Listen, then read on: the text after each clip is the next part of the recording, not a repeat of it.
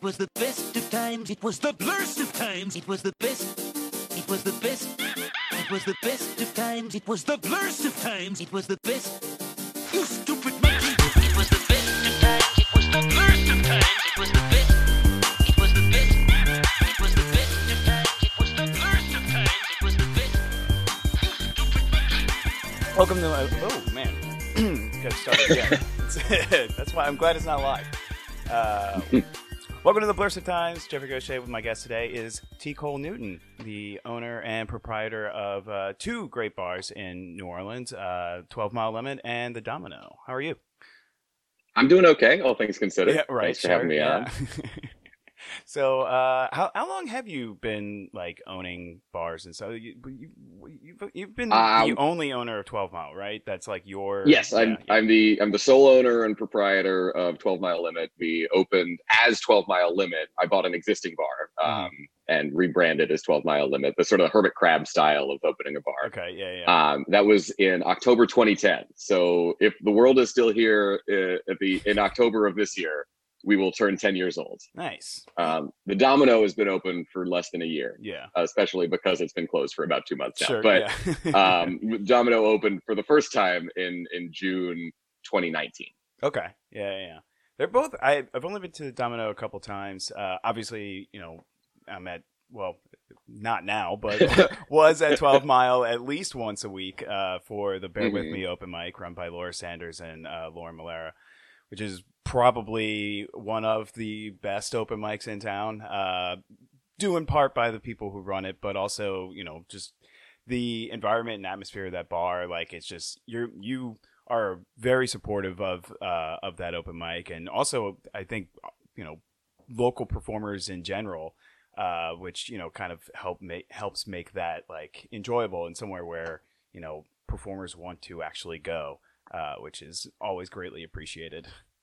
Yeah, I don't want to say surprised, but it's been a really consistent program for us over the years. And a lot of things that we've done have sort of come and gone, and they have their own sort of these programs, everything like the Hump Connection, our old dating game show that we used to do live, or and a lot of things sort of have a natural lifespan. But the Bear With Me open mic has been really consistent for years, despite all of the original hosts leaving and new hosts coming in. It's been a real steady, like, well attended, but also the quality of the comedy. Like, I've been to open mics in other places. I don't know why ours is consistently so much funnier. It's interesting because, like, it's different bars and different mics will attract different people, and there's obviously crossover, but like, there's just something at your bar, for some reason, the mic there will often bring a lot of like newcomers, and I think because of that they kind of get shaped by the people who are like veterans over there, I think, maybe. And so they don't have since they're getting started there, they don't get, I don't know, corrupted from somewhere else or something. I've heard that our crowd is very honest. Yeah, they are. We generally are more of a, politically, we're on the progressive end of the spectrum as a business institution. Yeah. So people don't get a lot of laughs for sort of sexist or racist comedy. Yeah, those edgelord the weird type stuff tends to do well. Yeah. Yeah, and I think that's one of the things I like about doing it over there, is that because of that very specific thing about the audience, and that like you can just try something and see if it sticks, and like, all right, cool, maybe this has legs, let me go flesh this out a little bit more, especially since they do the topic over there every week, where the fishbowl topic, so that gives you a little opportunity to kind of go outside the box a little bit, and your comfort zone and all that, which I think kind of fits with the overall vibe of both of your establishments. I think if we try to be I think both of the bars, part of the idea is that we want people to feel comfortable being themselves there. Yeah. That you don't have to like put on a fancy outfit to go have a nice glass of wine or a cocktail. You can just enjoy a nice glass of wine or a cocktail, or a cheap, shitty beer, if that's what you want, and be in the same space as the people who do want to dress up and have a fancy cocktail. So it's try to be very inclusive along a lot of different metrics. Not just be a welcoming space to people from different backgrounds or races or religions or political beliefs or whatever else. But also just like whatever you want us to be. You want us to be a comedy club? We'll be a comedy club. You want us to be a dance party? We'll be a dance party. You want us to be a game show? Well, sure. Yeah. Yes, of course. Why not? Yeah. Yeah, I think that, I don't know if you described 12 Mile Limit as this, or if I read this in a review years ago, but basically it's a dive bar, like a craft cocktail dive bar in a way, I guess, is... Yeah. Cocktail dive, I think, is the quickest elevator pitch for 12 Mile. And the Domino is a wine dive. Yeah. Sort of in this similar philosophically. Yeah, I like that because that is, Mary Devon, my wife, big fan of the cocktails over at 12 Mile. And, it is like, the building very clearly used to be a house at some point down the road, I'm sure, as most bars in New Orleans tend to be, especially the neighborhood bars. And it's, low ceilings, almost has this like speakeasy underground feeling because of like the close space and the kind of, the lighting and everything. It just has that kind of vibe, but like some of the best cocktails you'll get in town, which is like a nice little juxtaposition, I guess. Yeah, it could be two things. Yeah. To quote the episode of The Simpsons that we're actually talking about today. Or one of them, at least. That's one of those lines that I never really like. There's just so many Simpsons lines that are just so like embedded in ubiquitous culture. In popular culture. Yeah, and you just 100%. Forget that it's actually from an episode. Until rewatching Flaming Moe's, I used the phrase "it can be two things," and with very similar intonation as Mayor Quimby, like that angry knee-jerk reaction. I use that all the time, and I'd completely forgotten that it was a Simpsons quote originally. Yeah, I did the same reaction rewatching last night. I was like, oh, wait, holy crap, that's right, it is. And it's just like, I feel like every time I do this podcast, there's at least one line from one of the episodes where I'm like, oh, yeah, that's why I say that all the time, because I watched this a million times at some point. Which, I guess we can get into the episode. You being owner and bartender, you chose Flaming Moe's from season 3, which is just an all-around wonderfully classic episode. It's a stellar episode. It's a great time capsule episode because it's got like Aerosmith in its heyday and all the Cheers references. Which I just found out on the Wikipedia that was the first time a band ever appeared on The Simpsons was Aerosmith. That's pretty impressive. Yeah. Wait, look at when was the Michael Jackson episode? Was that in season 2? That was season... Lisa's birthday? I think that was season 4. No, it might have been season 3. Yeah. It was episode 1. Okay, whatever season it was episode 1. Because once they pulled they pulled the episode from all the streaming services because of once the Michael Jackson documentary came out. They just pulled it, so you can't watch that episode anywhere anymore. That's okay. I've got the DVD. Yeah, me too. Yeah, it's very interesting that they pulled that because, like, not all of it is Michael Jackson. Like, very little of it, I think, actually is him. Yeah, I think. I mean, but still, it is. Yeah. At least part of it is him, and it is about him. Yeah, like he might not be in it much. It's like Yellow Submarine with the Beatles. Those weren't the Beatles' voices. Yeah. They were in like 30 seconds of that movie, but it's a Beatles movie nonetheless. Right, and that's a Michael Jackson episode. Yeah, very much so. Yeah, not even like a character that's supposed to be, a Michael Jackson proxy. Like his name is in it so much. It's the whole thing.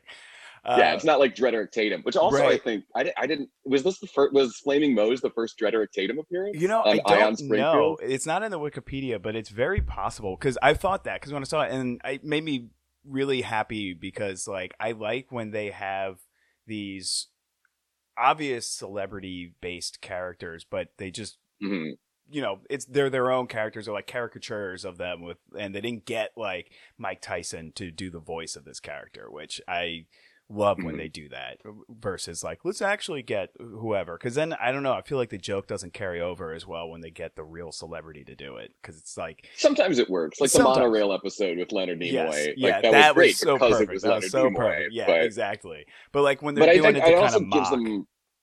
Yeah, and it gives them a lot of freedom that way. Like I remember with the softball episode, right? They got Darryl Strawberry to play Darryl Strawberry, but he wouldn't do any of the lines that they gave him. That's why they'll mock him and he just has a single tear instead of saying anything because he wouldn't say the lines. It's so good. It's a great. Man, that's such a good one. So the actually, I think talk about that on the second episode of this podcast. I think that one got snagged up very quickly. Believe. Yeah, so I mean, Flaming Moe, obviously. I mean, I don't even think we really need to go through the plot, but basically, Homer invents a cocktail that involves the last dredges of each bottle of alcohol in his kitchen and cough syrup, and he makes it at Moe's. Moe is losing out on customers and business, and so people like the drink, and so he steals it and calls it the Flaming Moe, and he, becomes this big success, and Homer gets real, kind of bummed about it because it was, his idea and all that. And it really makes for some really, I love Moe-centric episodes, firstly. Moe is probably my favorite character outside of like the core Simpson family, I think. Like, he's just so weird. What about Moe? What resonates with Moe? Is it just his complete lack of charm? I think so. Like, yeah, it's not even like there's definitely not a personal connection there with that. But like, I don't know. It's just something about, I think because he is I feel like he's very different than the rest of the characters in a lot of ways. Like, he's very just down on his luck all the time, and like very self-aware about that, whereas most of the characters, like I don't know, like Ralph Wiggum, he doesn't know that he's a dum-dum. Like, he just goes through life with this blissful ignorance, whereas Moe, like, he knows that his life sucks, and he just kind of like just rolls with it, That's fair. Yeah. Yeah, he does have a level of self-awareness that is pretty lacking. And I remember I think this was on a commentary track, because like I said, I have the DVDs probably from the first 7 seasons. Yeah, and something like that. Yeah, I had one of the animators was talking, or one of the directors. I don't remember. Doesn't matter. Yeah. But they were talking about Moe being one of the only character that they didn't tell the animators to work from a specific like sketch or model when they were drawing him, because they wanted his look to be kind of inconsistent and ugly. Mm-hmm. So it's basically like freehand every time they drew Moe, because they would like, he's just like weird and creepy, and that helps make him look weirder. I love that. Keeping a consistent model for it. That is really good. Man, yes, indeed.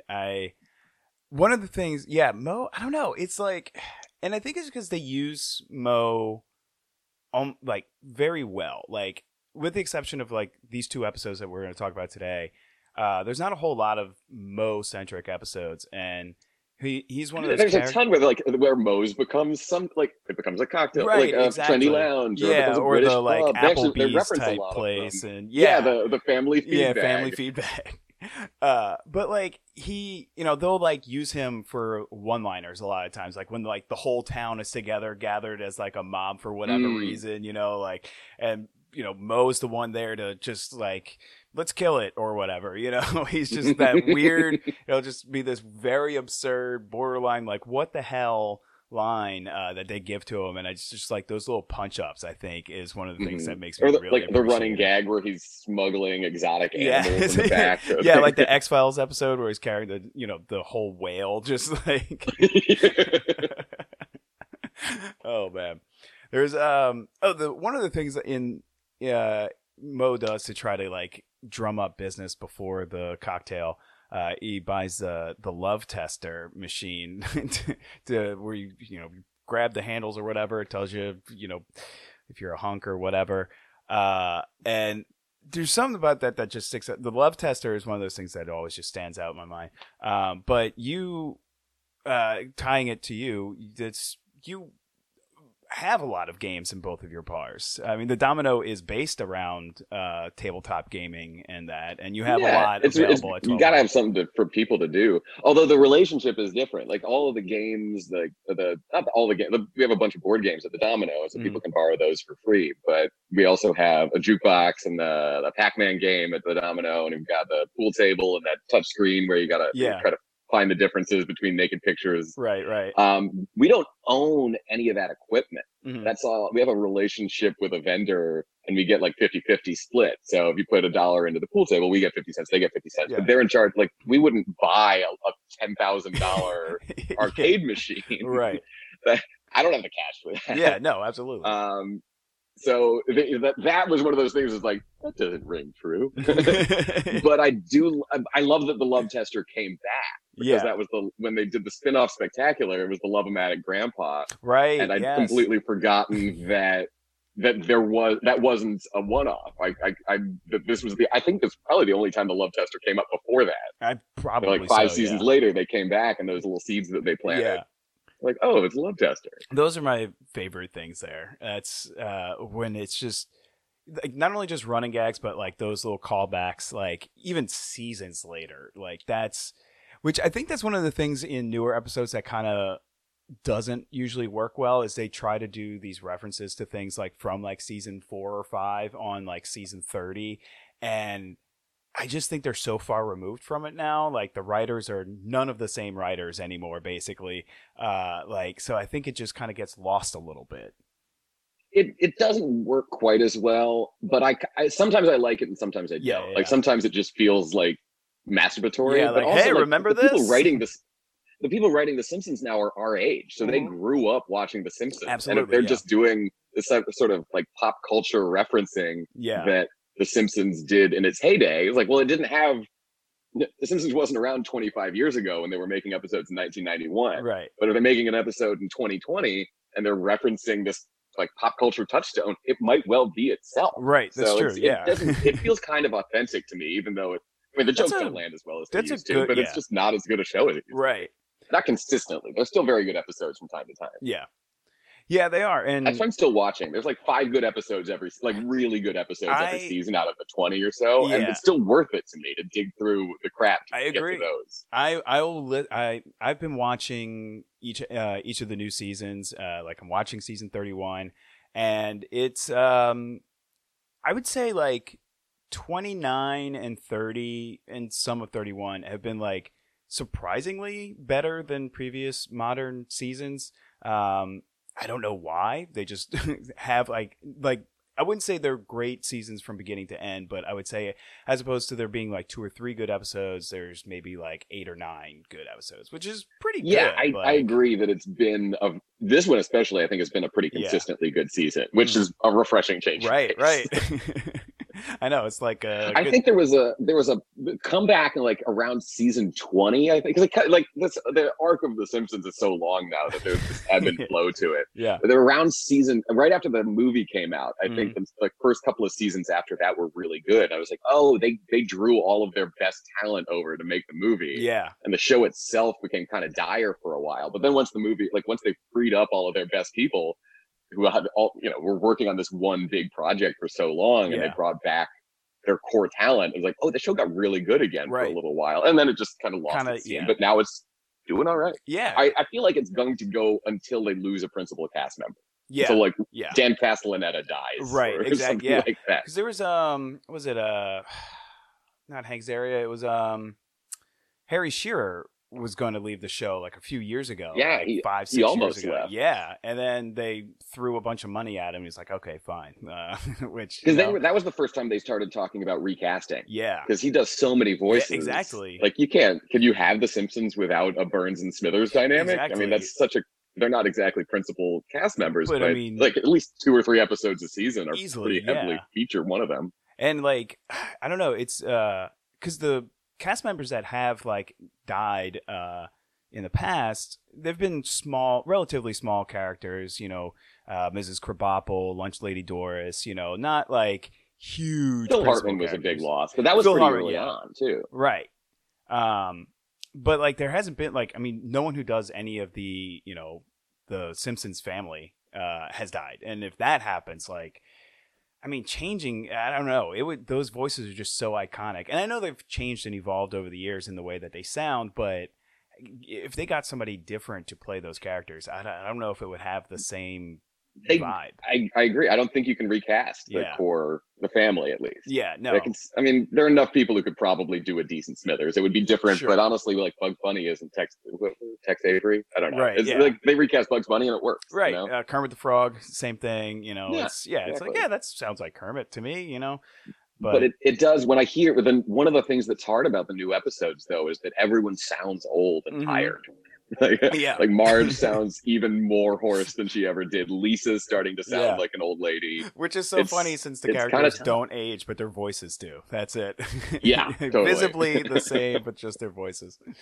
So the heart of the episode is the cocktail, and I love that because it's one of those things that, like, as a kid growing up into. Hey, I lost a connection for just a second. You might have to go back a little bit. And let me make sure. All right, good. Still recording. So like one of the big, like, you know, the main thing of the episode is the cocktail, and like as a kid, I always loved it because, like, oh, it caught on fire, you know, like, and it's. Do you have like a flaming mo? Not like, you know, some with cough syrup and that you light on fire, but a like signature cocktail that, like, you know, that is the Cole Newton, the flaming coal. I think the closest thing we have to a signature cocktail at 12 Mile is the Bowden, which it's bourbon, honey, lemon, Tabasco, real simple and easy. It's spicy, but you don't light it on fire. But I think probably I attribute a lot of the success of 12 Mile Limit to that specific drink. It's delicious, it's accessible, it's unique to us, but also it's not like there are a lot of crazy, like, you can make it at home just as easily, but you know, is that what you want to do? Probably. Right. It's relatively, it doesn't have any particularly expensive ingredients. We actually use pretty expensive honey. The honey by volume the honey that we use is more expensive than the bourbon that we use. I like that. But that's our $1 million cocktail. Like, that's the reason. Like, and I think I believe that's your lovely wife Mary Devon's favorite as well. It is, yeah, absolutely. I was gonna say, out of all the cocktails on your menu, that is the only one I can think of off the top of my head, mostly because of that. Because you have to order it. Yes. We've had others that have been very successful over the years, but that's the one. Like, that's the one that I can hang my hat on and be like, that is my contribution to the cocktail canon. Plus, named after the street that runs along the side of the bar, so it's a very really anchoring it to the neighborhood. Yeah.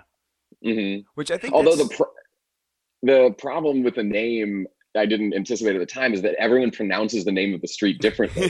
So there's like Bowden, Bauden, Baudin, if you want to be all French about it, are all like acceptable and used by people in the neighborhood. I'm glad you said it first, because I was like, I always feel like, because like I've always called the street Bauden, and then but Mary Devon will say Bowden, and so I'm like, well, maybe I'm wrong, or maybe you're not. So I'm like, just what she orders, get that, because I don't want to. I'm like so self-conscious of like saying things the wrong way, especially like cocktails, because I'm not a big cocktail guy. I'm a beer guy, and so like I never know how to order cocktails properly, and so I'm just like, at least when they have a name, it's a little bit easier. But like if I don't know the right way, the preferred way to pronounce it, I mean, the good thing is that your bars aren't pretentious, so I don't have. It's not like, you know, walking into I won't name names, but another bar that is prides itself in its craft cocktails, and you just, you know, you feel like, I don't know if this is even the right place for me, you know, like. And getting back to what you were saying about what you are, you know, cultivating at your bars, I think that's, you know, you're making craft cocktails accessible to people that, you know, don't want to have to feel snooty about it. Yeah, I think, and 10 years ago, that was pretty novel. And I think that was part of the reason for our early success, is that there weren't places you couldn't get a craft cocktail unless you were in a fine dining restaurant or a bar that had a dress code. Yeah.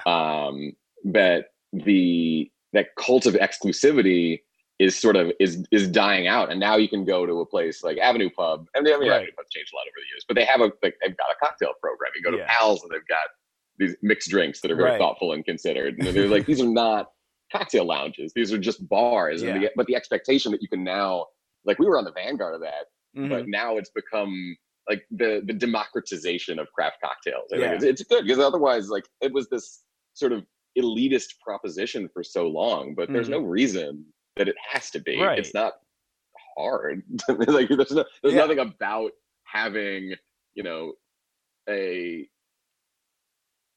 doesn't improve the drink to have a fancy environment.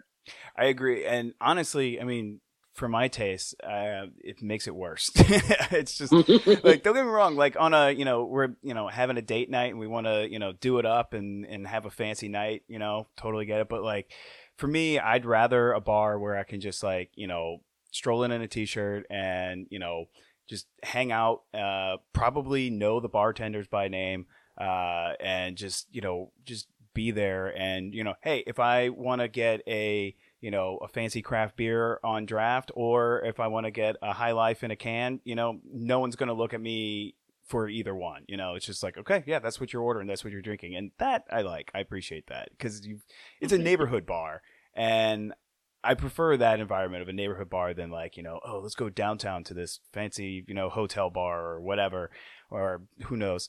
But I don't know, the neighborhood bar environment, like you said, like Avenue Pub, like they do a great job of that. Like it's, you know, it's a neighborhood bar. It's been a neighborhood bar for like 100 years, and you know, then they started becoming the craft beer place and like top 100 in the country consistently, and now expanding into cocktails and stuff like that. It's just, but it's still just a neighborhood bar you can walk into and just like sit down and have a drink, like your bars.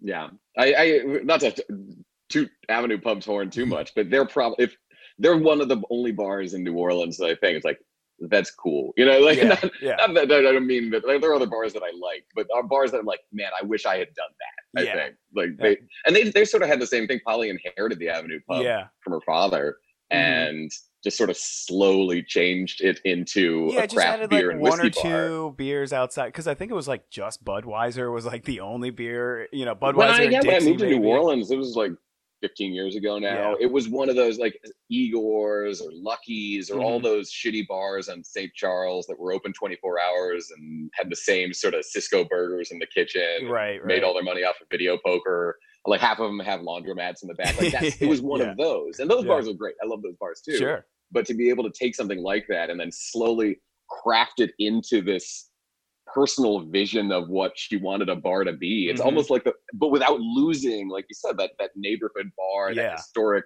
comfortable, easy feel. Such a, as someone who has attempted to do that myself, it's such a fine balancing act. Yeah. And hats off to Polly over. I know, absolutely. I think it's the best bar in the city, hands down, including mine.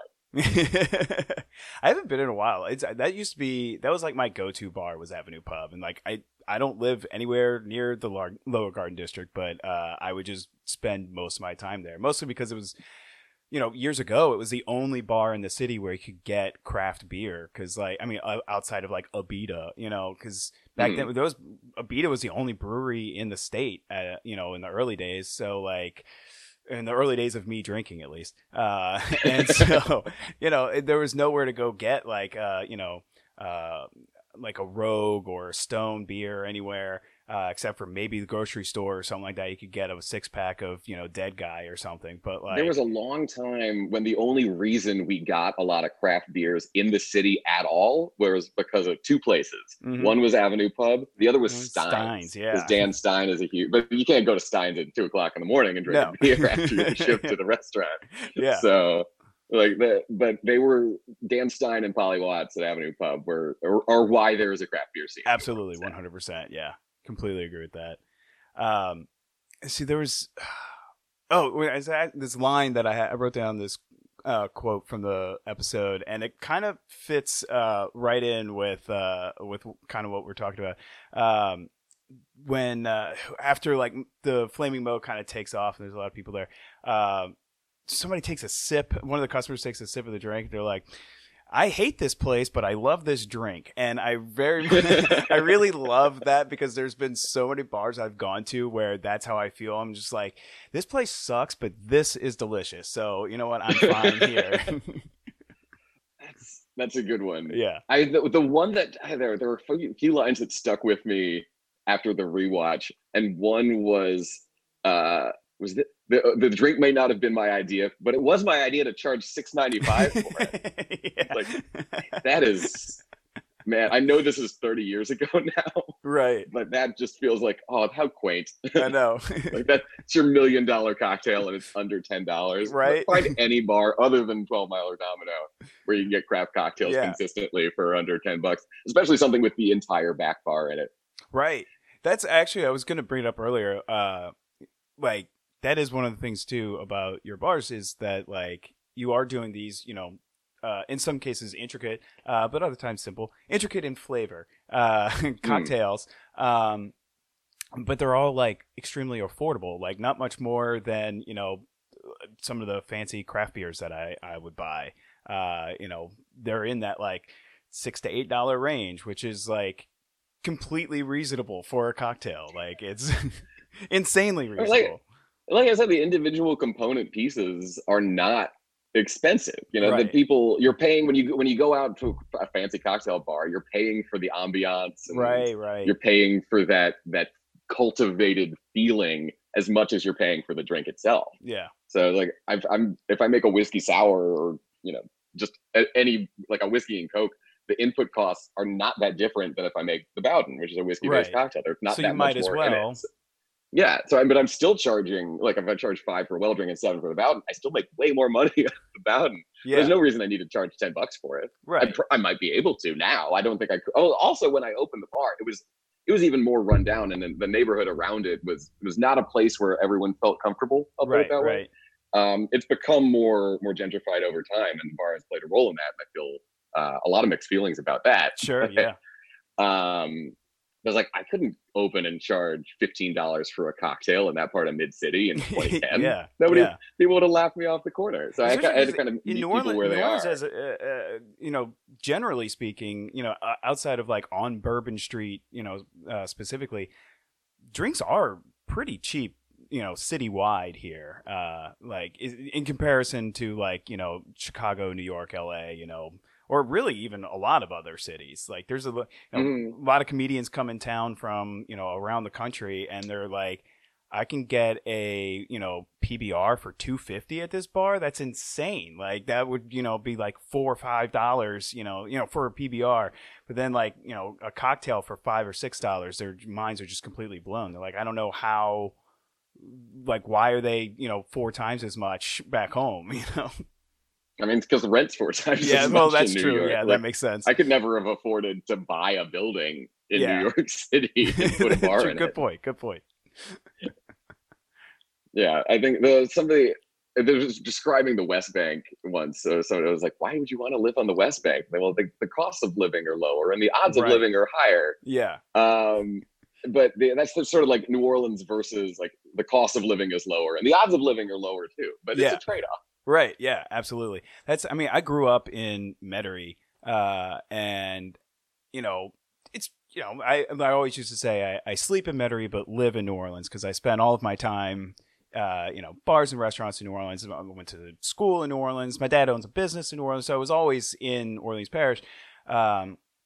But there is something about, and like, you know, when I was looking to buy a house, I was like, well, I could, you know, maybe buy a house in Metairie.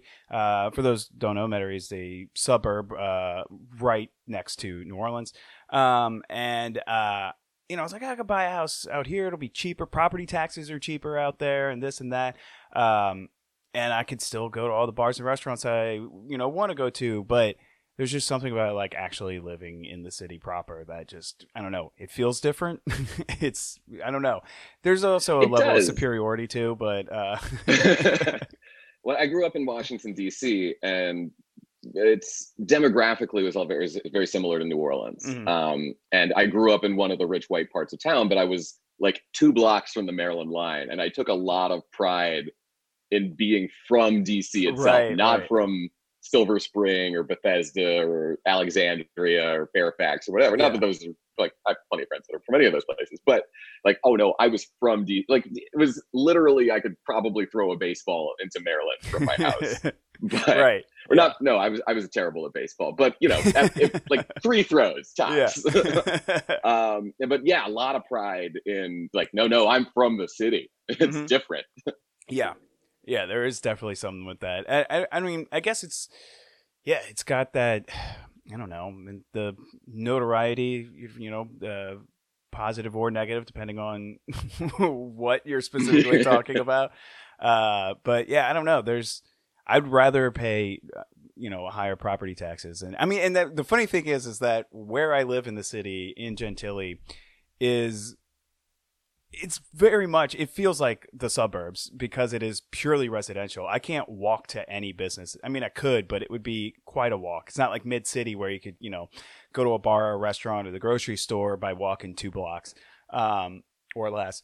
But where I'm at, nothing except for the park, which is great. But, so it's, arguably not much different than me living in Metairie, but I'm like, but I got a 701 zip code. So, I'm actually in New Orleans Parish. Congratulations. Yeah. Let's see what this is a question I want to ask you. We mentioned Aerosmith being in the bar. Who is the most famous person that's ever come into any of your bars? I probably, and I most of my celebrity visits at 12 Mile are attributable to Bear With Me, to the open mic show. Right. Yeah, that's true. Yeah. I go up and do a set every once in a while, and got to follow Hannibal Buress on stage, which was surreal. Yeah. And he's done when he comes to town. I don't know how we got on his radar, but he's done sets at our open mic probably 3 times now. And he was for a while, I think, our reigning celebrity champion, but I think he got usurped at a Bear With Me because Tiffany Haddish did a set. Oh, right. A couple of years back. Yeah. And then Tiffany Haddish graffitied our bathroom wall. Is it still there? It's no, we painted over everything just to, during the break, we're just looking for projects to do. So we painted the bathrooms. But yeah, Tiffany Haddish autographed our bathroom wall. Since I've owned the bar, those are probably the top 2 most famous people that we've had. Although I found out a few years ago, I was doing some research for an article I was writing, and I was looking into the bar's history. And years and years ago, some like ancient dude lived in the neighborhood, came in, and he was like, "Oh man, this bar, used to be ball players hung out here." And I was like, okay. Oh, right. When was that? Pelican Stadium was right over there on Tulane Avenue. Pelican Park. If you're driving on Carrollton, the Burger King at Carrollton and Tulane was like the infield. Yeah. And then the self-storage, that was where, so I found out, I did a little homework, and Pelicans Park was the spring training home for the New York Yankees in the 1920s. Oh, whoa. Right after they got Babe Ruth out of Boston. So Babe Ruth was a notorious alcoholic. Yeah. So and odds we might have been the closest bar. Yeah. So almost, I think I would round it. I have no guarantee that Babe Ruth drank at the bar that eventually became 12 Mile Limit. Right. But you don't have anything that says he didn't. I don't have anything that I think, looking at all of the facts objectively, I think odds are that he did. Extremely high. I would be, like a bar that close, his proclivity for drinking. Yeah. It's our apparent reputation as a place where ball players used to hang out. I'm pretty sure Babe Ruth drank at my bar. That's kind of amazing. Honestly, I mean, I feel like you can't put a sign in the bar and advertise that, but I'm going to tell this story. I think as far as I'm concerned, it's true. That's I'm going to accept it as canon right now. There's the Le Bon Temps Roulette, the bar on Magazine Street uptown. Yeah. They have a little plaque that says, because Lee Harvey Oswald used to live in New Orleans, was living in New Orleans before he went to Dallas and allegedly shot JFK. Yeah. And they have a little plaque that's on at the end of the bar that says, like, Lee Harvey Oswald drank here at this spot in the bar, like a week before JFK was assassinated. And I always thought it would be really fun to get a plaque that for 12 Mile that said something similar, but was completely impossible. Like George Clinton and Abraham Lincoln got into a fist fight here in 1830 or something like that. Yeah, I still might at some point. You might as well. Yeah, it's like that wantonly fabricated history. I think that would be very Moe's too. Oh yes, absolutely. Let's see. Do you guys get crank phone calls like Bart does to Moe? We get scam phone calls. Okay. We get there's some regular scams that we get. There's one where somebody will call and say that Entergy is on their way and they're going to shut off our power if we don't pay money over the phone right now. Oh yeah, that one's, because that's what that they one's do. fun. Yeah, there's a good one where people will call and they use this sort of like there's a call system for the deaf. Oh, where right. you The you relay, type it and then it speaks. Yeah, and then people try to like order a bunch of stuff for takeout and then never show up, and then I don't know. It's one of those things that's so clearly a scam that like there are times when I've tried to hold people on the phone so I can try to get enough information to track them. Like you recognize these things instantly. Yeah. But that and also we get. I mean, we're a publicly listed phone number for a business. Sure, we get a lot of calls. Most of the calls that we get on the landline at the bar are either people asking late at night if the kitchen is open, and people trying to sell us cheap loans or new credit card processing services and things like that. So not too much different from my scam calls, except nobody's asking me if my kitchen's open at 2 a.m. Yeah, it's all landlines telephone. Who uses phones? Spider webs, nets for scam calls these days. Yeah. What was I going to say? The crank call that Bart does in this episode is one of my favorites. It's huge ass, which is just that's just funny. Huge ass is really funny. But the fact that it backfires because there's actually a guy named Huge Ass in the bar, and the bar's become so popular that just randomly. Right. And then I love and that then Bart. He's so nice. He's so nice, and Bart just like he's like, look, I got to level with you. This was a prank phone call that backfired, and the guy's like, oh, I completely understand. Well, you have a good day, and then hangs up the phone. He's like, what a nice young man. Like, just it's so funny. You got to imagine that somebody named Huge Ass is pretty used to it. Right. Yeah, exactly. But I can see him. That's a good point. Yeah. I think in real life, he might have been kind of bitter. It's like, again? Right. But he's just accepted. Burden. That's his plot in life. Okie doke. And the idea like this anonymous child prank calling a bar is someone like, what a friendly fellow. Yeah. Oh man! Like I would hang. Huge Ass just like I want to see more of that guy. I know. That's a character I wish came back. I also like, where's Huge Ass now? His the actual like character the way the character looked and when it was designed, I couldn't think of who he reminded me of, and like the whole time I was like, he reminds me, and it's still slipping my brain here, but I can he reminds me of a real person, and for a minute I was like, is this like a famous celebrity that they had like voice him and they modeled the character after him? But it's not. It's just one of their regular voice actors. So I don't know. For some reason, I was hoping maybe like you'd be like, what, it kind of reminds me. Wait, I'm thinking Mad Men. The gray hair guy. Oh, John Slattery? Yeah, kind of a little bit. Yeah, a little bit. He's got, I guess, blue hair, which is right. rather common in the Simpsons world. But he's got blue hair and he's got a button-down suit on. Yeah, so he does look like a businessman. Maybe that's what I was thinking of. I don't know.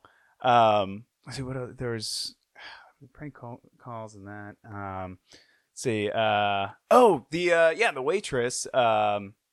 Who was very obviously a Shelley Long reference from Cheers. The Diane from Cheers. Which is I think people sleep a little bit on because Sam Simon, who's one of the co-creators of The Simpsons in its TV show form, not the original material. That was obviously Matt Groening. But Sam Simon, one of the three, was a producer and writer on Cheers before he jumped ship to go work on The Simpsons.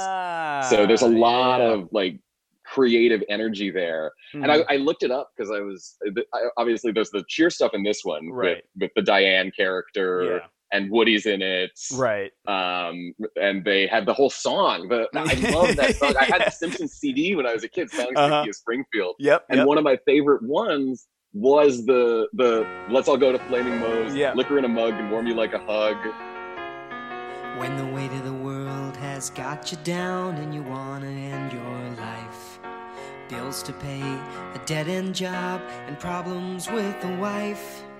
But don't throw in the towel, 'cause there's a place right down the block where you can drink your misery away.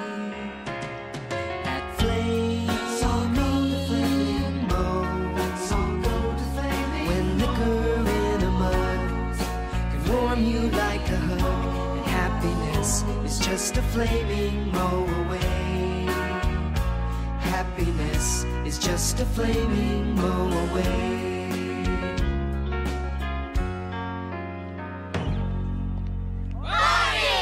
How's the world treating you, Mr. Gumble? Yeah. But, and I went back and looked up Cheers and Simpsons when I was trying to figure out Sam Simon's name, and so when I to prepare for this, and I went and looked up Cheers Simpsons connections, and there's another episode where Homer gets kicked out of Moe's, which happens like once every other season at least, and he finds a new bar. It's the one where with Marge's Fear of Flying, because before he winds up in the airline. Like the Sky Captain bar and winds up accidentally being pulled in to fly a plane and crashing it. He goes to Cheers, and you see the entire Cheers bar, and they got whole cast. Yeah, they got Woody. They got that's right. Sam. But except for Kelsey Grammer, if I remember correctly. You see Kelsey Grammer's character is drawn into the episode, but you never hear his voice. Which is funny, obviously, because Kelsey Grammer's been and which I guess maybe that was on purpose because they didn't want the voices. But I'm like, I don't know, so many of the voices sound similar on that show. I don't think that was a concern. Like maybe it was kind of a isn't it funny, the one that we always have on the show we don't have, kind of expecting them to make a joke about, combining those characters or something. I don't know. I mean, they were pretty. They never shied away from being meta. At least, absolutely. Yeah. At least starting around season 3. I think seasons 1 and 2 were a little more conventional.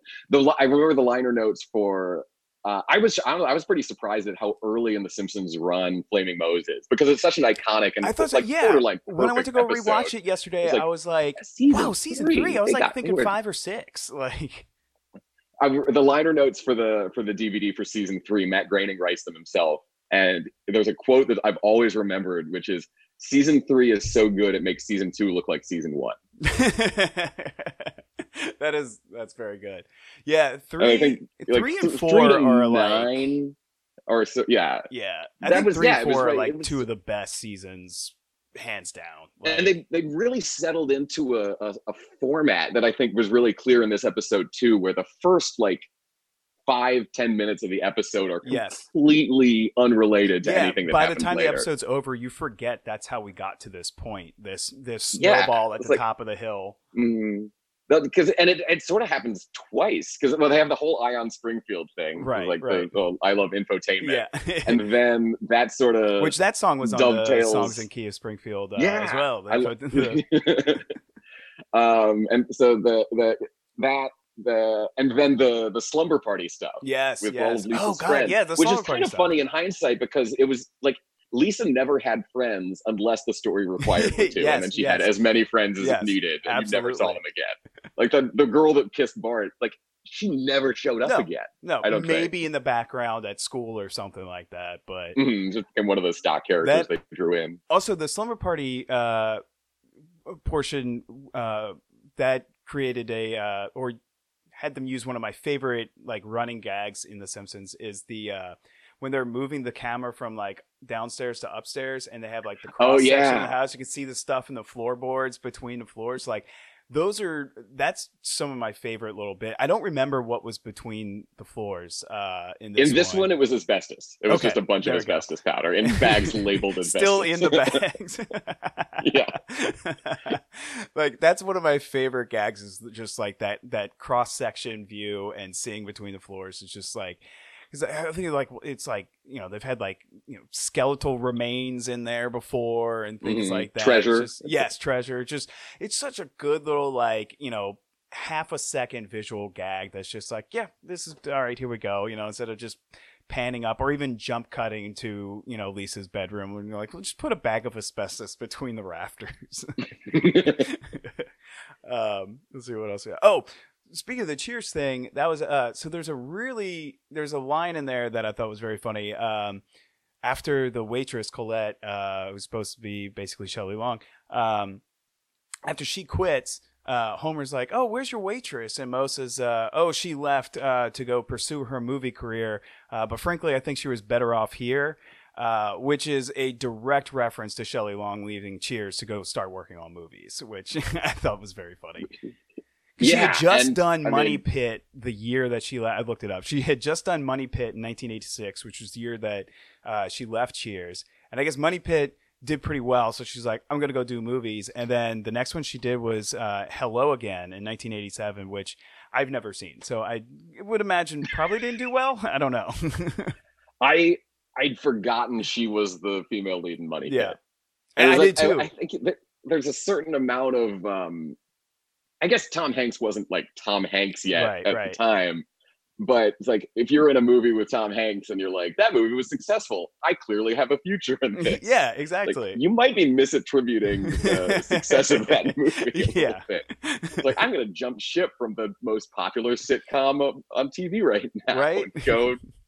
Which has jump-started so many careers. I mean, God. Well, really, who I guess Woody Harrelson, Ted Danson, and Kelsey Grammer have all gone on to considerable success elsewhere. But it's not like anyone else did. Yeah, John Ratzenberger, a few things here and there. He was in Toy Story. But George Wendt, a few things, but nothing really long-term. That's still... Oh, and Kirstie Alley. That's true. Had a pretty solid career over the years. Yeah, I guess that's probably... I love Cheers. I didn't actually watch... I didn't understand any of the Cheers jokes when I was watching this episode when I was 8 years old. But I love Cheers now. I didn't even watch it until I was already a bar owner. And then I watched all of it. And it's amazing. It might be... Like, all due respect to The Simpsons, Cheers might be the best sitcom that's ever It's so good. I mean, it's really interesting, like, watching it... like right now, I started rewatching it again, maybe 3-4 years ago, and it's still hilarious. Like, it's an actually genuinely funny show with also a lot of great heart in a lot of episodes. But it's kind of interesting looking at it with a 2020 lens sometimes, with like the way Sam is with women and stuff like that, and just like the things that, like, you know, in the 80s and 90s just like was like, oh yeah, boys will be boys, you know, but like now you're kind of like, ooh, but like he always ends up like getting his comeuppance by the end of the episode, so it's like, fine, you know. They recognize, like, he does gross stuff, but he's not portrayed as a good person for that. That balance, that Diane's like preternatural do-goodery versus Sam's sort of indifference to anything outside of his own. They were able to present him both as somebody who you wanted to be and somebody who was sort of a deeply sad and lonely person. Right. I think that's one of the things about Cheers that I think carries over to The Simpsons. You can feel that in that sort of creative DNA, is that it's only a comedy because it's funny.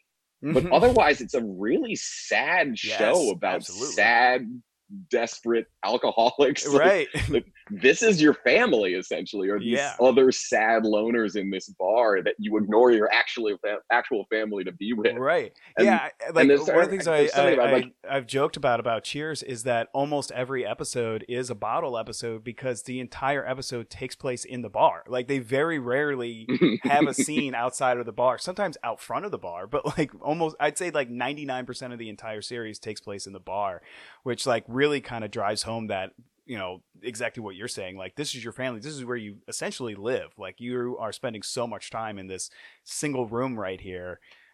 You know, that is sad, but in a way it's nice, especially for those that don't have any family outside of the bar, you know? Yeah. And then we have our regulars at 12 Mile who we'll see 5 to 7 nights a week. And we're a friendly neighborhood bar. We want to be sort of to everyone's living room for the community, and that's part of our whole ethos. So it's sad on one level, but like you said, if that is your surrogate family, that can be a positive thing. Right. Exactly. Maybe not healthy that it's tied to drinking poison all day, but you know, I'm not your mom. Right. Yeah, you're an adult. You know. I think that's probably one of the good things that it's a thing that I wish I had, but it's probably good that, like I said, there's nowhere really to walk to from my house, because if I lived that close to a bar, I would probably be spending all of my time in the bar. I mean, I drink every day as it is. It would be terrible if like, oh, I'm low on beer, I'll just go, you know, down the block to the bar and just hang out there for several hours. You know, I don't know, financially that wouldn't be very sustainable either, but I also identify strongly with Sam Malone because I have it's under control, I like to think, but I have a drinking problem. Like I have had a problematic relationship with alcohol for since I started drinking in middle school, you know? Yep. So being like being sort of a pretty boy bartender with a drinking problem, managing a neighborhood bar that I sort of wound up with. It was like I very much like I hear you, Sam. Except you can't throw Your a baseball. struggles are very relatable to me. I was never a famous relief pitcher. That's true. Oh man. Anything more on this episode before we move on to the modern episode? I think there's a degree to which the rhythm of, and this is every time they change Moe's into something else, it's wildly successful until it isn't. Right. But I feel like a lot of bars go through that cycle where they start off and they're a friendly neighborhood watering hole, and then they get famous for something and they become very, very popular. And all the people that used to go there stop going. Right. It's like, oh, I can't get in there anymore. It's too popular. But then once the flash in the pan wears out, you got nothing because you alienated all your regulars.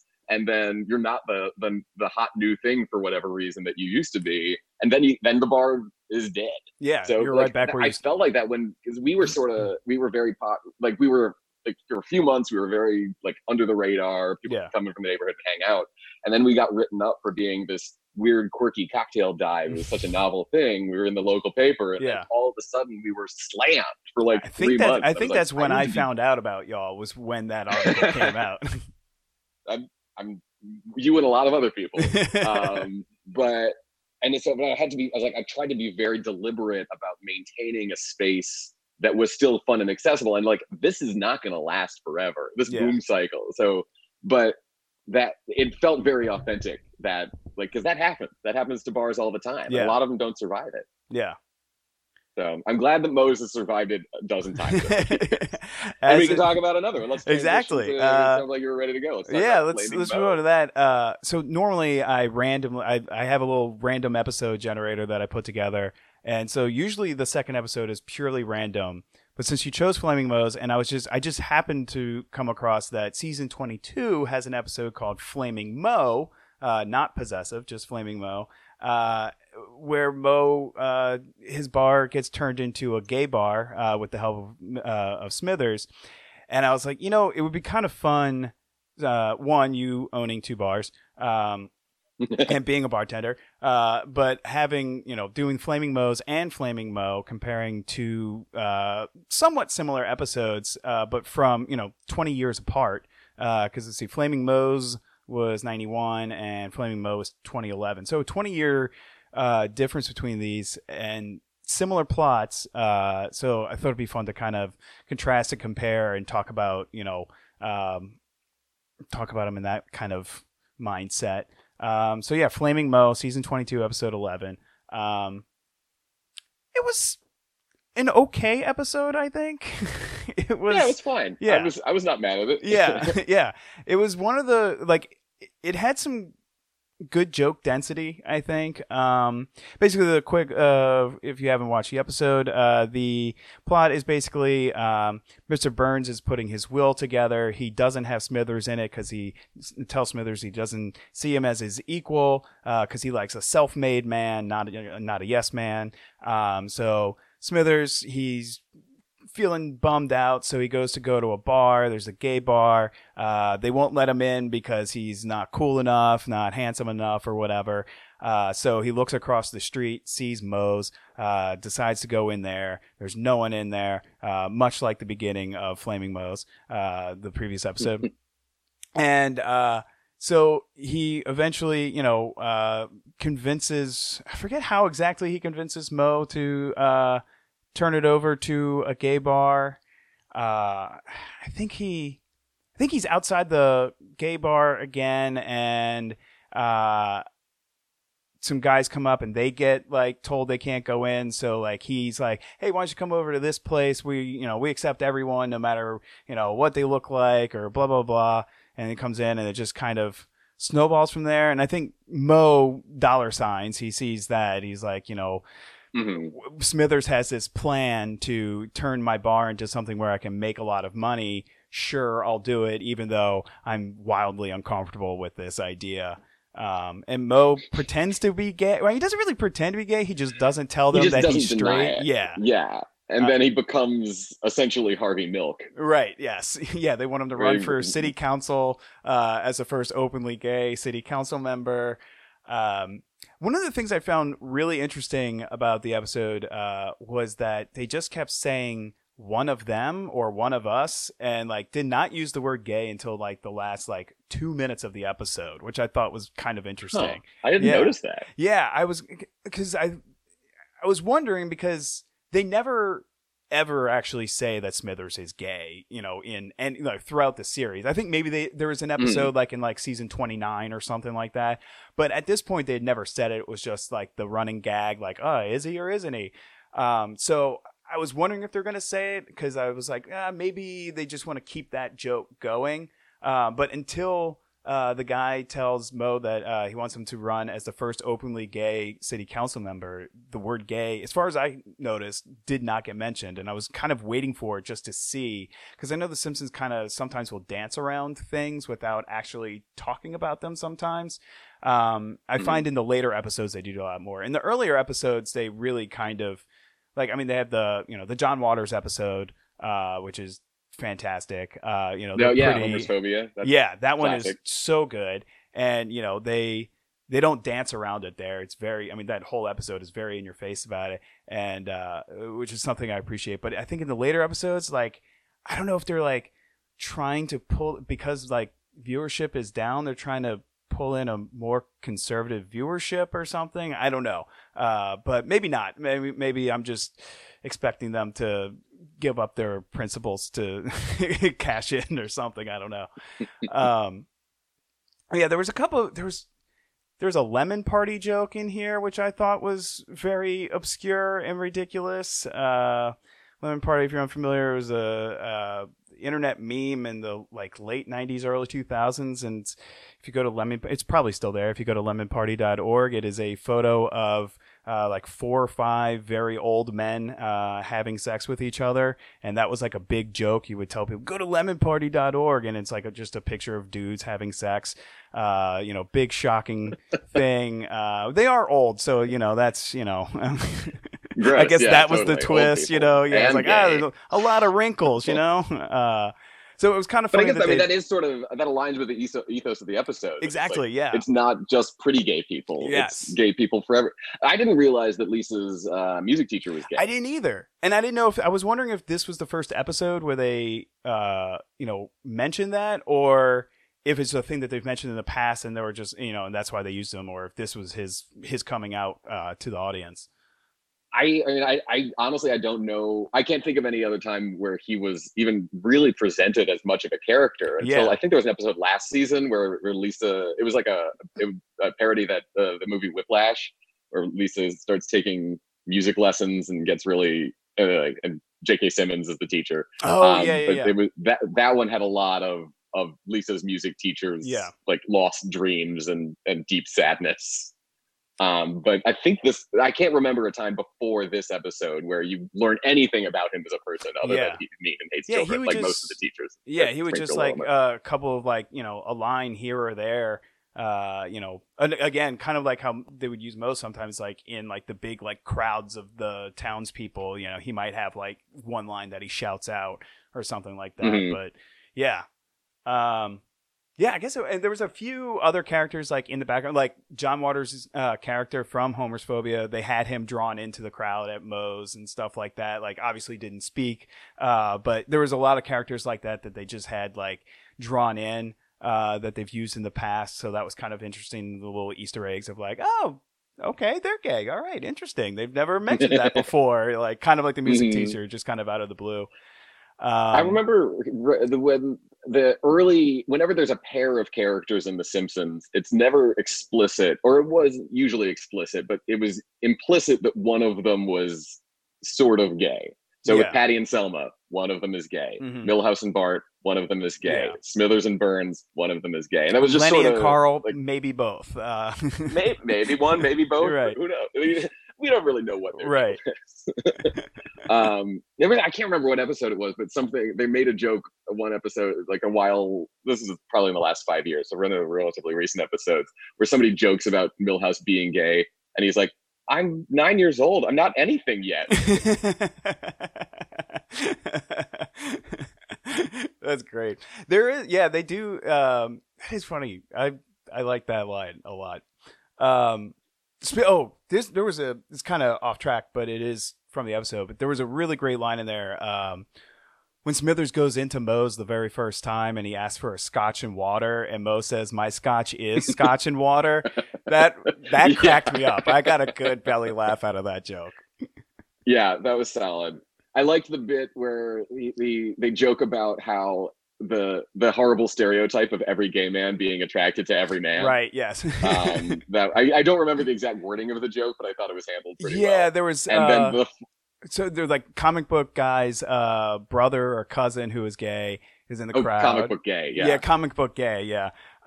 There was somebody in the crowd, like after they make the joke, is like hits on him or something like that. And he's like, and comic book gay doesn't even turn around. He's like, "Well, whoever said that, yes." He's like just very much going into the stereotype immediately after making the joke, which is like, it's an easy joke to make. Like, you know, oh, it's not this, but we're gonna be this anyway. Like, and the Simpsons do that a lot, like throughout their history of like, it's not this, but also it is this. Which is kind of a cheap joke, but like it's effective. Like it's still funny. So it's like, doesn't matter if it's kind of hacky. You're getting laughs. Like that's all that matters. You know? It works. Yeah, exactly. Like why? You know, they've got a formula. It works. They've been on the air for 31 years. Like it's, you know, it's not by accident. I mean, sometimes it seems that way, but let's see. Oh, the B plot of this of Principal Skinner having a crush on the music the new art teacher. Yeah, who was voiced by Kristen Wiig. Was that?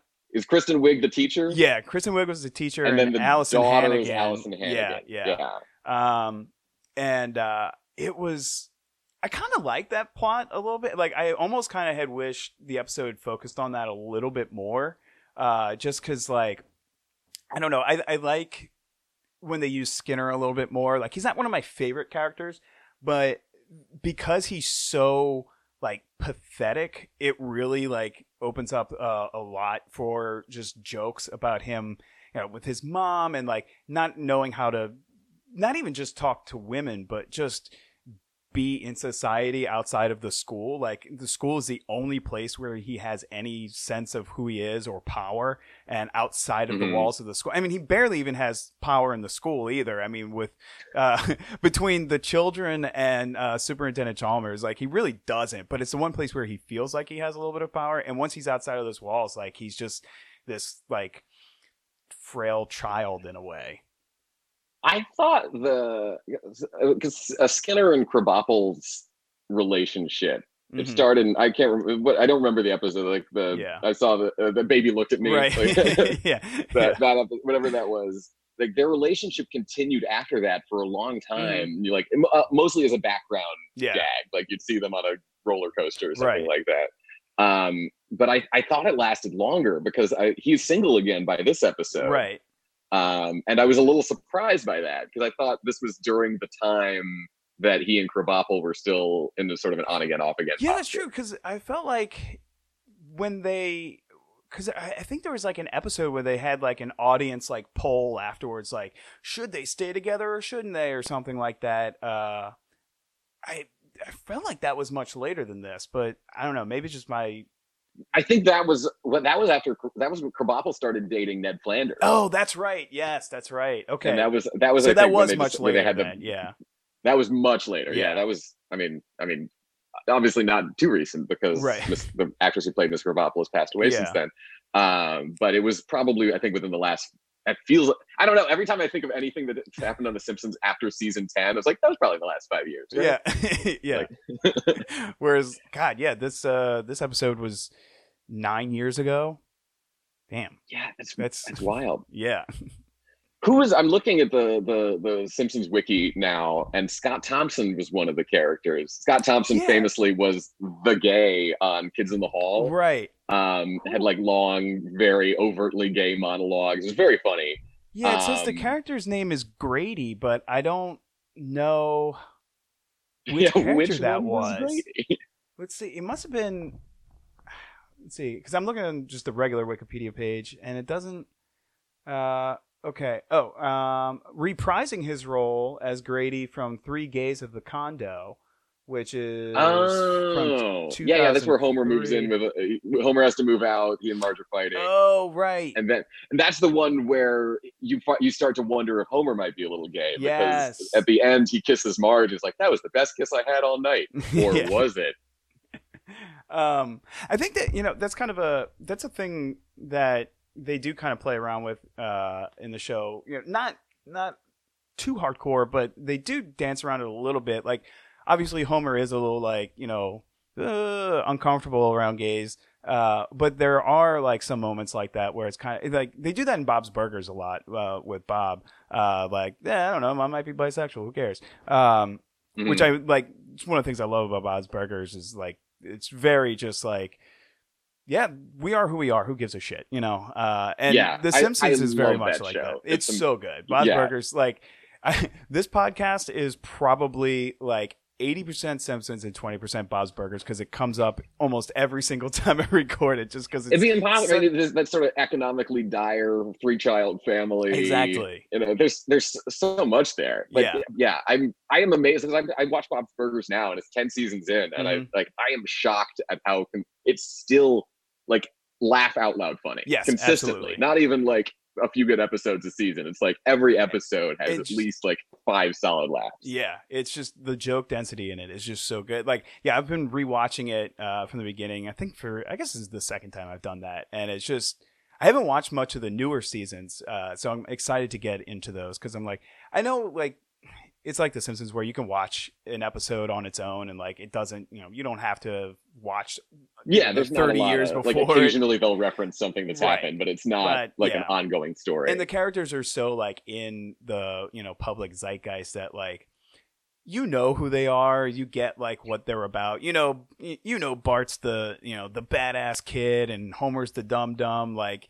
Yeah, you can put that together having never watched The Simpsons just because they exist in pop culture so much. And I think Bob's Burgers is kind of similar in that way where you could just drop in to an episode. Yeah, the character dynamic. It's generally pretty clear in the context of any given episode. Like, who everyone is immediately. Right? The family dynamics are very clear, very clearly drawn. And I think that's one of the success formulas too, is that they haven't really messed around with that too much in The Simpsons. Like there's like sometimes like, there's been like episodes where like Marge has gotten a job, like when she was a cop and things like that. But like generally they all remain exactly the same in that family. Their dynamic is all the same. And like, while Bart and Lisa will have moments of like getting along, they largely don't, which is, I grew up having a sister and that is pretty accurate. You guys love each other, you get along, but most of the time, especially when you're a few years apart, you hate each other most of the time. And you're, especially around that age, like you're just, arguing back and forth. And my sister's older. So, I had a lot of the, I don't want to hang out with you because I'm in high school and you're just a dumb little kid, That is so they do a good job of the sibling dynamic there.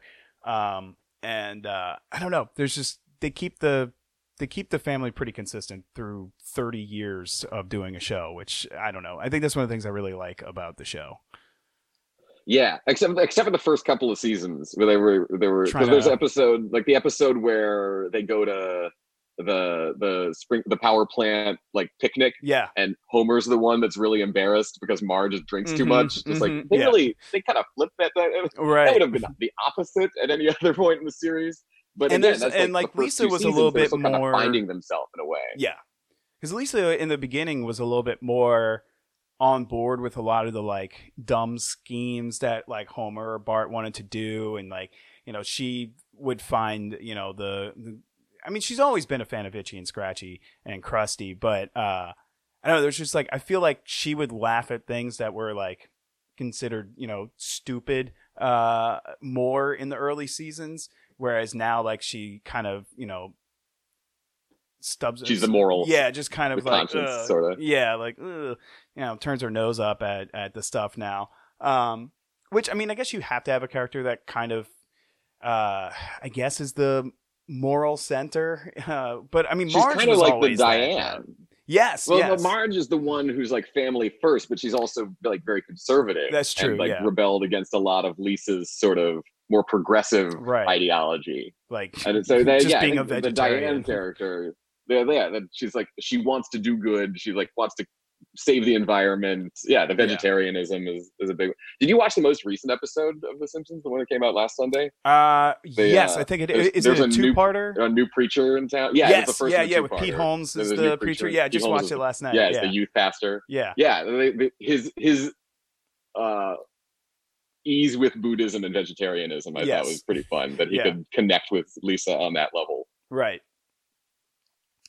Yeah, I think that the vegetarianism, that's one of the few things where it's like somebody, like they made a specific change to a character, but it made sense for her character that she would become a vegetarian, and they never went back. She didn't start eating burgers the next episode. They still they only reference it when it comes up organically now. Yeah. But she is still very much a vegetarian and a Buddhist, which is another like thing that happened sort of down the line. I think it's true. I don't know if it's just one of those like Simpson lore kind of things, but supposedly, so the episode, so to get Paul and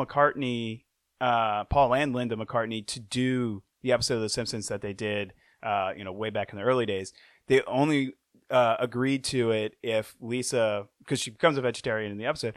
Paul McCartney said he would only do the episode if they keep Lisa as a vegetarian in perpetuity. So so that's part of the reason why, supposedly, that's the reason why they kept her a vegetarian forever, is to honor Paul McCartney's wishes. Because that was his caveat for doing the show. He's like, I'll do it. If she's going to become a vegetarian, though, she needs to stay a vegetarian forever, because he just like believes in that so much, which is very interesting. And also just goes to show you like how much influence someone like Paul McCartney has, that like he changed the entire course of The Simpsons just because he was like, well, if you want me to do it, you have to completely change this character forever. Like,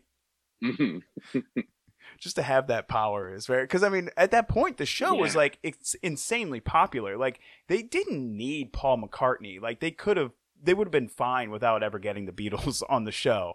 But he was, I think, their third Beatle. Yeah, that's true. They'd gotten George, and George was in the Barbershop Quartet episode. Right. Ringo was in the one where Marge is an artist. Yeah. And so this was the only surviving Beatle that they hadn't gotten at that stage. So it was like, you got to complete the set. Right. Yeah. And to get Linda as well on there too. Yeah, that's a coup. Yeah. Yeah, I don't know. Like, there were some parts in this where I was a little nervous. I was like, man, because I was like, it's 2011, things are it's like culturally, things are getting better and more tolerant and understanding. But like The Simpsons is always, tries to push that envelope a little bit. And I was like, man, I don't know if they're going to handle this very well. But I mean, coming as a cis straight white guy, my opinion, it seemed like it wasn't. There was a couple of times where I was kind of like, eesh, but I don't know. I feel like it probably was handled okay-ish, I guess. I don't know. Yeah. Also cis straight white guy, so I'm not exactly an authority on whether or not somebody should be offended by this content, but it did seem relatively fine. Yeah. But they've been doing like the episode with Homer's phobia, the first like blatant gay episode that they did was probably season 7. So something like that, yeah. And that still feels pretty both hilarious. It's one of the best episodes The Simpsons ever did, but also pretty well balanced, both in the way that the gay characters, like John's like a normal dude. He's a guy I would hang out with. He's not just some weird flaming gay stereotype. Yeah. And the butts of the jokes are more about Homer the homophobic characters, exactly, like Homer and Mo in that episode too. Yeah, where the whole world has a swishifying effect on kids. Right. Yeah, like they're the dumb ones in that episode. And I think when it's so they're not punching down, like nobody's making fun of the gays in that way. They're just making fun of people who are afraid of gays. Right. This like, look how stupid it is that you think that, because everyone else is fine. Like they're just normal people, and you're the weirdo because you're like, you know, like that. They're very good at doing that. I think this one they were a little bit more. They were less afraid of making fun of gay stereotypes and sort of gay culture generally. Yeah, which but so it's a little bit of a riskier gambit, but I think it works. Like you said, I'm not. Because it's not for me to say. This is a defensive episode, right. But I do think, like, I mean, ultimately, I mean, not like Simpsons episodes really have like morals, or you know, or like a moral of the story kind of thing. But it does kind of like, excuse me, they kind of do that reverse coming out of the closet thing with Mo, you know, where he has to, you know, own up to being straight, and it's really, it is like, maybe I'm reading too much into it, but the whole idea that Smithers wanted to put this bar together as a place for, you know, these, you know, people who are already, you know, put aside by society largely, and then this bar that's supposed to be for, you know, his group, is being even more exclusive by, you know, holding you up to clothing and appearance standards and things like that, and coolness or whatever. And just, you know, he's very much like, we should just be able to be ourselves no matter what that is. Which is kind of what they're trying to make Mo ultimately like, hey, you can be friends with all these people. You know, if you like being friends with them, like that's fine. You don't have to pretend to be something you're not, or hide who you really are. Yeah, there's a real that inclusivity is there. You know, and I also like the way the episode ends. I think is really nice. That even after, like, for those who haven't seen it, Smithers confronts Mo as he's running for city council and he's making a speech, and tries like, oh, you're gay, prove it by kissing me, and Mo won't do it until the crowd leaves. And then he kisses Smithers, and the line that he uses, it's like Frisbee golf, I'm glad I tried it once. Like that's a very, like, A, it's a good line. Yes, great line. And B, it's like it's the opposite of homophobic. It's like he knew he was straight, but it's like maybe let's try it out. Make out with a guy. I was like, nah, not for me. Yeah, I tried though. You know, that's like, now I know.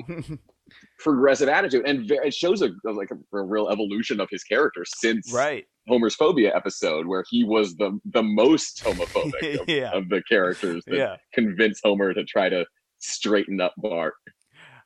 There's I like that they renamed the bar to Moe's but removing the E, so it's just like short for homo. It's such a silly.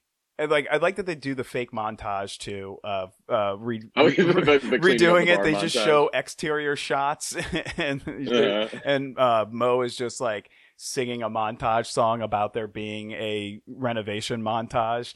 I like when they turn those tropes on their head like that.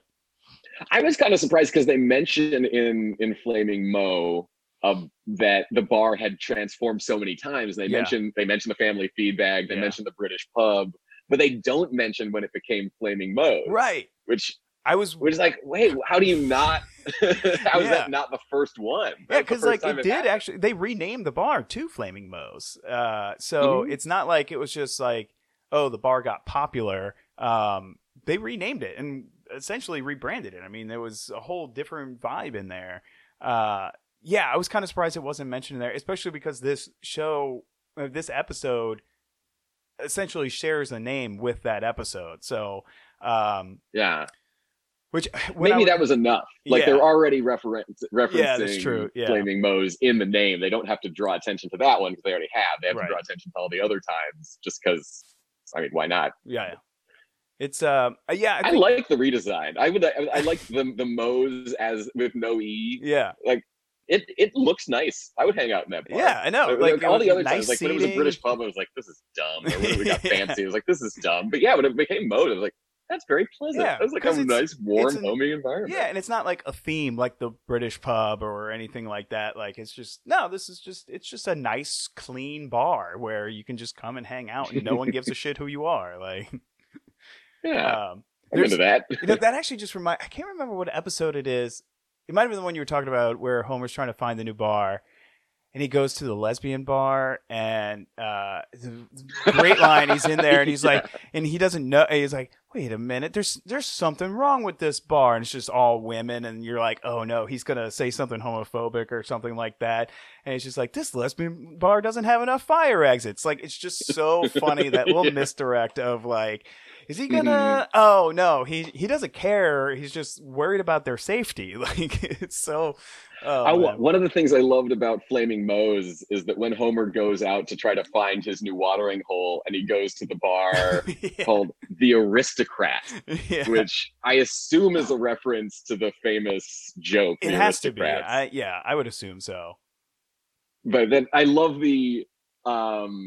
Is like, can I get my beer in a clean glass? It is such an onerous request. Yeah. And the guy just spits on it and wipes it down. He's like, yeah, here you go, your majesty. That, oh man, that whole little, like, I mean, that scene is barely 30 seconds long. But it had such a classic Simpsons vibe to it. Just like that, that gruff bartender guy who just doesn't give a shit. Homer feeling kind of bummed and sad and like having to find a new place to go. I don't know. It just had like classic Simpsons vibes about it. And I don't know, maybe that's part of why this episode, even though it was like referencing season 3, like maybe that's why it was good. 'Cause they stuck to a formula. Like, hey, what if we change Moe's bar again and see where that goes? It might actually be entertaining, and it was actually a pretty good one. And giving Smithers a bigger role was fun too. Yeah, I like Smithers episodes generally. Yeah. He's like the Malibu Stacy episode is one of my favorites. That was so good.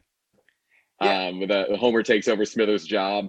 I still use, from that episode, the Homer the Smithers, I still use the phrase telephone machine from when Burns finally learns how to operate his phone. It's like, oh, you must have dialed the wrong number. Perhaps you need more practice operating your telephone machine. I still use the word telephone, or the phrase telephone machine, because of that. I'm wondering, this is a thing I always wonder out loud doing the podcast, is like, if there's a younger generation that is growing up with these newer episodes of The Simpsons, which I don't know if that's necessarily even a thing, but if it is, I wonder if there are like lines from these newer episodes that, like telephone machine for you, things like that are going to stick out in their minds. Like, I don't know, when they hear Scotch and water down the road, are they going to immediately think of, well, my Scotch is Scotch and water? Like, is that joke going to be, is it going to be that touchstone for them like the early seasons were for us? Or are younger generations even watching The Simpsons? I assume somebody still, it's not just middle-aged weirdos like us that have been watching it most of our lives. I think there's got to be young people watching it. Yeah. Or maybe not. Maybe there's just enough legacy viewers who've been sticking with it for so many years that it's still worth doing. I mean, I don't know. But I think there's a level of saturation that it had. I mean, and to a certain extent, like I would watch I don't know how my memory was so good for this kind of thing when I was a kid, but I could watch an episode of The Simpsons and then go to school the next day and recite all of my favorite lines verbatim. Right. And like having seen it once, but then it got into syndication when it was only 4 or 5 seasons in. And it was every night 2 episodes of The Simpsons, right after Saved by the Bell or whatever. And so I would watch. There's some of these episodes that I've watched I don't know how many times because there were very few episodes. There's 5 times as many episodes now. It was just always on. So some of the even if you watch The Simpsons now and he's like, oh, I'll watch a few episodes. Like, there's 30 seasons of The Simpsons. Yeah. If you decide to watch it through a few times, then that's what happened to me yesterday. Like, it's taken years to do it all. I did that yesterday, like to watch the 2 episodes to do this podcast, and then Disney Plus just kept playing episodes afterwards, and I was like 3 or 4 more episodes in before I was like, I should go to bed. I don't know what I'm doing. It's like 2 a.m. I don't know why I'm still awake. Oh man. So yeah, if you had to grade this episode like on like a letter grade scale, like A through F, pluses and minuses are acceptable. Flaming Moe's or Flaming Mo? Flaming Mo, the second one. I don't know. I feel like you got to grade new episodes of The Simpsons on a curve. Yeah, you know, I'm not trying to put season 21 episode up against the season 3 episode as a 1-to-1. But I think by the standards of post season 10, which I think is sort of the tipping point for me personally, I think people have their different metrics. I think like seasons maybe 3 through 8 are objectively perfect, and seasons 1 through 10 are all pretty good. I think for an episode that was a decade after its heyday, it's pretty good. I'd say B plus. Yeah. I don't know that it's one I would ever have considered rewatching if you hadn't recommended it. Yes, absolutely. I'd forgotten about it completely until then. Yeah, I think I've watched it before. It was I can't remember if I have. Some sure of it seems similar. I remember. I think because I started watching The Simpsons regularly again about 12 years ago. Once Hulu was started to be a thing. Yeah. It was so like around 2008, 2009, I just started watching new episodes again because there was this platform that had new episodes of television, even antenna or cable or whatever. It's like, okay, cool.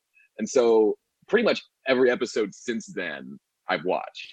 The only one I didn't was the one where they were like, they refused to apologize for Apu a couple of years ago. Oh, yeah. After they intentionally were like, y'all are stupid for thinking this, basically. I was like, I didn't watch the episode. I've only seen that clip. And I was just like, all right, come on. Like, I can understand if you're I don't agree, but like, you gotta at least like respect where people are coming from on that. Like, to just blow it off entirely is like, come on, at least hear them out, you know? Yeah, and props to Hank Azaria, who said since then that he's just not going to do Apu anymore. Yeah, it's like they're not going to be any new Apu episodes. Yeah, I've listened to a couple of like interviews or read synopses of them, and like, he was kind of like, I never really thought about it being a problem, and now that it's pointed out, I get it. Okay, I won't do it, and maybe down the road we would get an actual Indian American to do the voice, or maybe not. Maybe we just won't have him. He'll just be another one of those characters that's just there and silent. I remember seeing something that I can't remember where it was, but it was when all this was boiling over. Mm-hmm. That like there are currently a lot of Indian characters on the show because Abu and Manjula had 8 kids, right? And the universe is so plastic that you could age those kids up to teenagers and get like 8 Indian actors to play them, and then they could be the Indian characters on the show, and you could do things with them still and absolutely have a legacy there in a way that you don't need it to be Hank Azaria for there to be an Indian character. Yeah, it's really interesting now because of like the Apu stuff being brought up. Now, like when I go back and watch them, or even newer episodes and watch them, and they have a non-white or non-yellow character on the show, and I'm like, oh, that's Hank Azaria, that is Harry Shearer, and I'm like, oh man, that is interesting. I never realized like how many ethnicities and races that like he was doing the voices for, and I never really like considered like how like maybe like I get it, like especially in the early days of the show when they didn't have a budget really because they were expecting to be off the air at any moment, so they didn't have any money. So like I get it, when you have like 6 voice actors, you're going to use them for all of the characters because that's just who you have. So I get it, but like, it is kind of interesting. And then that's just, how things kept going. You got a guy who can do 1 million voices, let him do 1 million characters. So like, I completely get it why like that's how it started that way. And one could argue like, well, why didn't they diversify the people from the start? And, that's a whole separate conversation, but, I get why it happened that way, but at least, like you said, like now he's, acknowledging like, I get it, and I'm not going to do it, The landscape of American comedy has changed a lot in the last 30 years. And that's fine. That's good. But I agree. And I think that's a thing that especially in like stand-up, like that's the big thing. It's like, oh, you can't joke about anything anymore, blah, blah, blah. And it's just like, yeah, you can. You just got to find a new way to do it. Like, find a new thing to joke about. I find it more exciting trying to find a new way to talk about something or talk about something else entirely. Like, to me, that having restrictions and or not even really restrictions, but like, having this certain box to work within kind of fuels creativity in a different way. Cause it's like, okay, I have to think about this way or not even do that. Now I have to find an entirely new thing to talk about, because I can't, say this word or, oh, my perspective on this matter, it's really not for me to speak on because I haven't really lived it and experienced it. So maybe I won't talk about it. Let me talk about something that I actually have lived and experienced. Like, I think that is a much better way to do it. And for me, as somebody who writes stuff, like, more fun and challenging to me. I don't know, like, than just being like, hey, let me, talk about my wife and put this slur in there or whatever. Like, that's easy. Anyone can do that. Like, yeah. And I agree also that, like, it's not that any of these conversations are off limits. Right. You're allowed to talk about like what gay people be all like. It's just that you're not allowed to just do it from a point of insensitivity. Like, everything is, that's one of the beautiful things about comedy as a genre, is everything is fair game. Yes. And that's still true. It's just that people are less, like, it's not funny anymore. Yeah, exactly. And like, so much has been done, and also, like, you got to change your approach up. Like, it's like really, it's like, I don't know. I mean, even non-comedies, like, if you want to do a movie about, like, I don't know, a character is actually in the mind of another character. That's been done like 40 times, since like Fight Club has come out, like, it's been done a million times. And like, so if you want to convey that idea nowadays, you got to find a different way to approach it other than like, that character, nobody actually, if you look back, they never actually interacted with them. Like, you got to find a new way to do it now because it's been done and it's just not entertaining to people.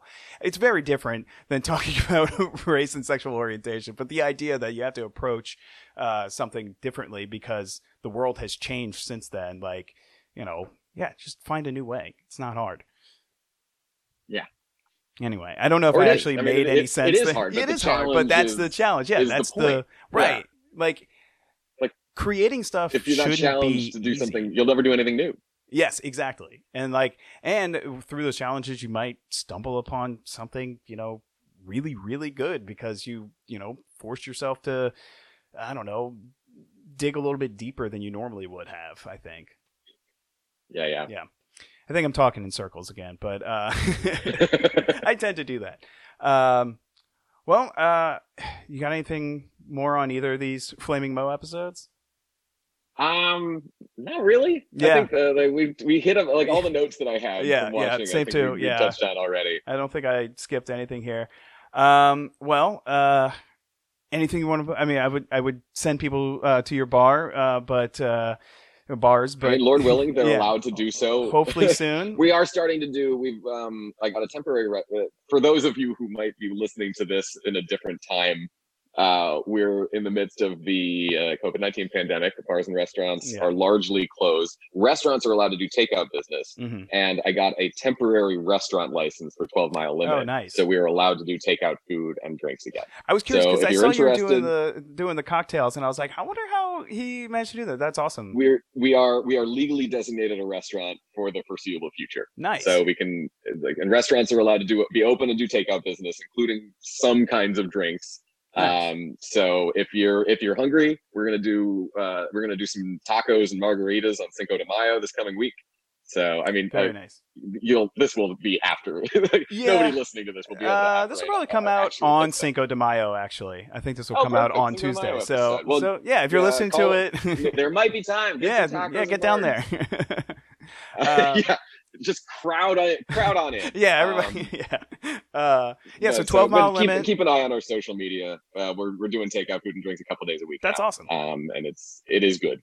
And the Domino we'll try to get one of those licenses, and we might do like weekly pop-up stuff over there too. Nice. But that hasn't happened yet. But stay tuned. Follow us on all the social media. Please consider spending all of your time and money there once it is legal and safe to do absolutely. so. And I think if you check out nolatipparty.com, put together by Laura Sanders, I think all of your bartenders at both of your bars are listed on there. So, many of them are. Yeah, there are a couple. I'm not on there. Parker's like, I'm all right. I'm doing all right. Right. Yeah. But I didn't want to dilute the pool a little bit. And then some of our other bartenders are like, I have other sources of income. Let's leave the focus where it is. But many of our bartenders at both bars are on NOLA Tip Party. Yeah. So if you want to go on there, if you would have been spending thousands of dollars at these bars, toss a 20 to one of our bartenders if you love them like I do. Yeah, my thing is, I tell people, I'm like, look, if you're sitting at home and you crack open a drink or you make a little cocktail or something like that at home, give $1 or $2 to, that you would have normally tipped on that drink, just hand it over to one of the bartenders. Just kind of stay in that routine. And over time, those $1 or $2 are definitely going to add up if you drink like I do. So, we also have a merch site. You can go to either of the bar's websites, 12milelimit.com or thedominola.com, and you can get from there to our new shared between the two bars site to buy merchandise. You can buy a couple of different Domino or 12 Mile Limit t-shirts. You can also buy gift certificates. And there's a portal where you can just donate tips directly to the staff collectively of both bars. So any donated tips, they come through our merch site, and a percentage of our merch sales will go to them as well. But awesome. You can tip directly through that platform, and it will be shared proportionately across the front of house staff for both bars. Oh yeah, that's awesome. I'll link to both of those, or link to it's both bar sites. Or both bar sites will get you there, but there's a link you can get to from both bar sites to the merch site. Okay, so cool. Link to the merch site directly or to either bar site, you'll be able to get people. I will put that in the show descriptions, and along with the social media. Cool. Thank you so much for doing the show. This was a lot of fun. We've been trying to put this together for a little bit. We've been dancing around it. I can't believe you gave away. Man, I completely forgot. And like when Dave was like, he's like, I want to do, and I was like, yeah, sure, absolutely. And then when I posted the episode, you're like, that was the one I was gonna do. I was like, oh shit, I should have written that down somewhere. That's all right. Yeah, that was a great one. I love the Beer Baron. One of my favorite characters. Yeah, it's so good. Well, this one was also really good, and then we got to talk about the other one. This was a great excuse to revisit it. Yeah, absolutely. Totally. All right. Well, I will. Yeah, thanks for having me on. I'll see you online and hopefully in one of your bars very soon. Once that's possible. Dreams, my man. Someday, on a geological time scale, we'll see each other. Yeah. Soon in the grand scheme of time. Yeah. All right. We'll take it easy. Good talking to you. You too. Love to you and the fam. Sorry, Mr. Bird, but I don't go in for these backdoor shenanigans. You're on flattered. Maybe even a little curious.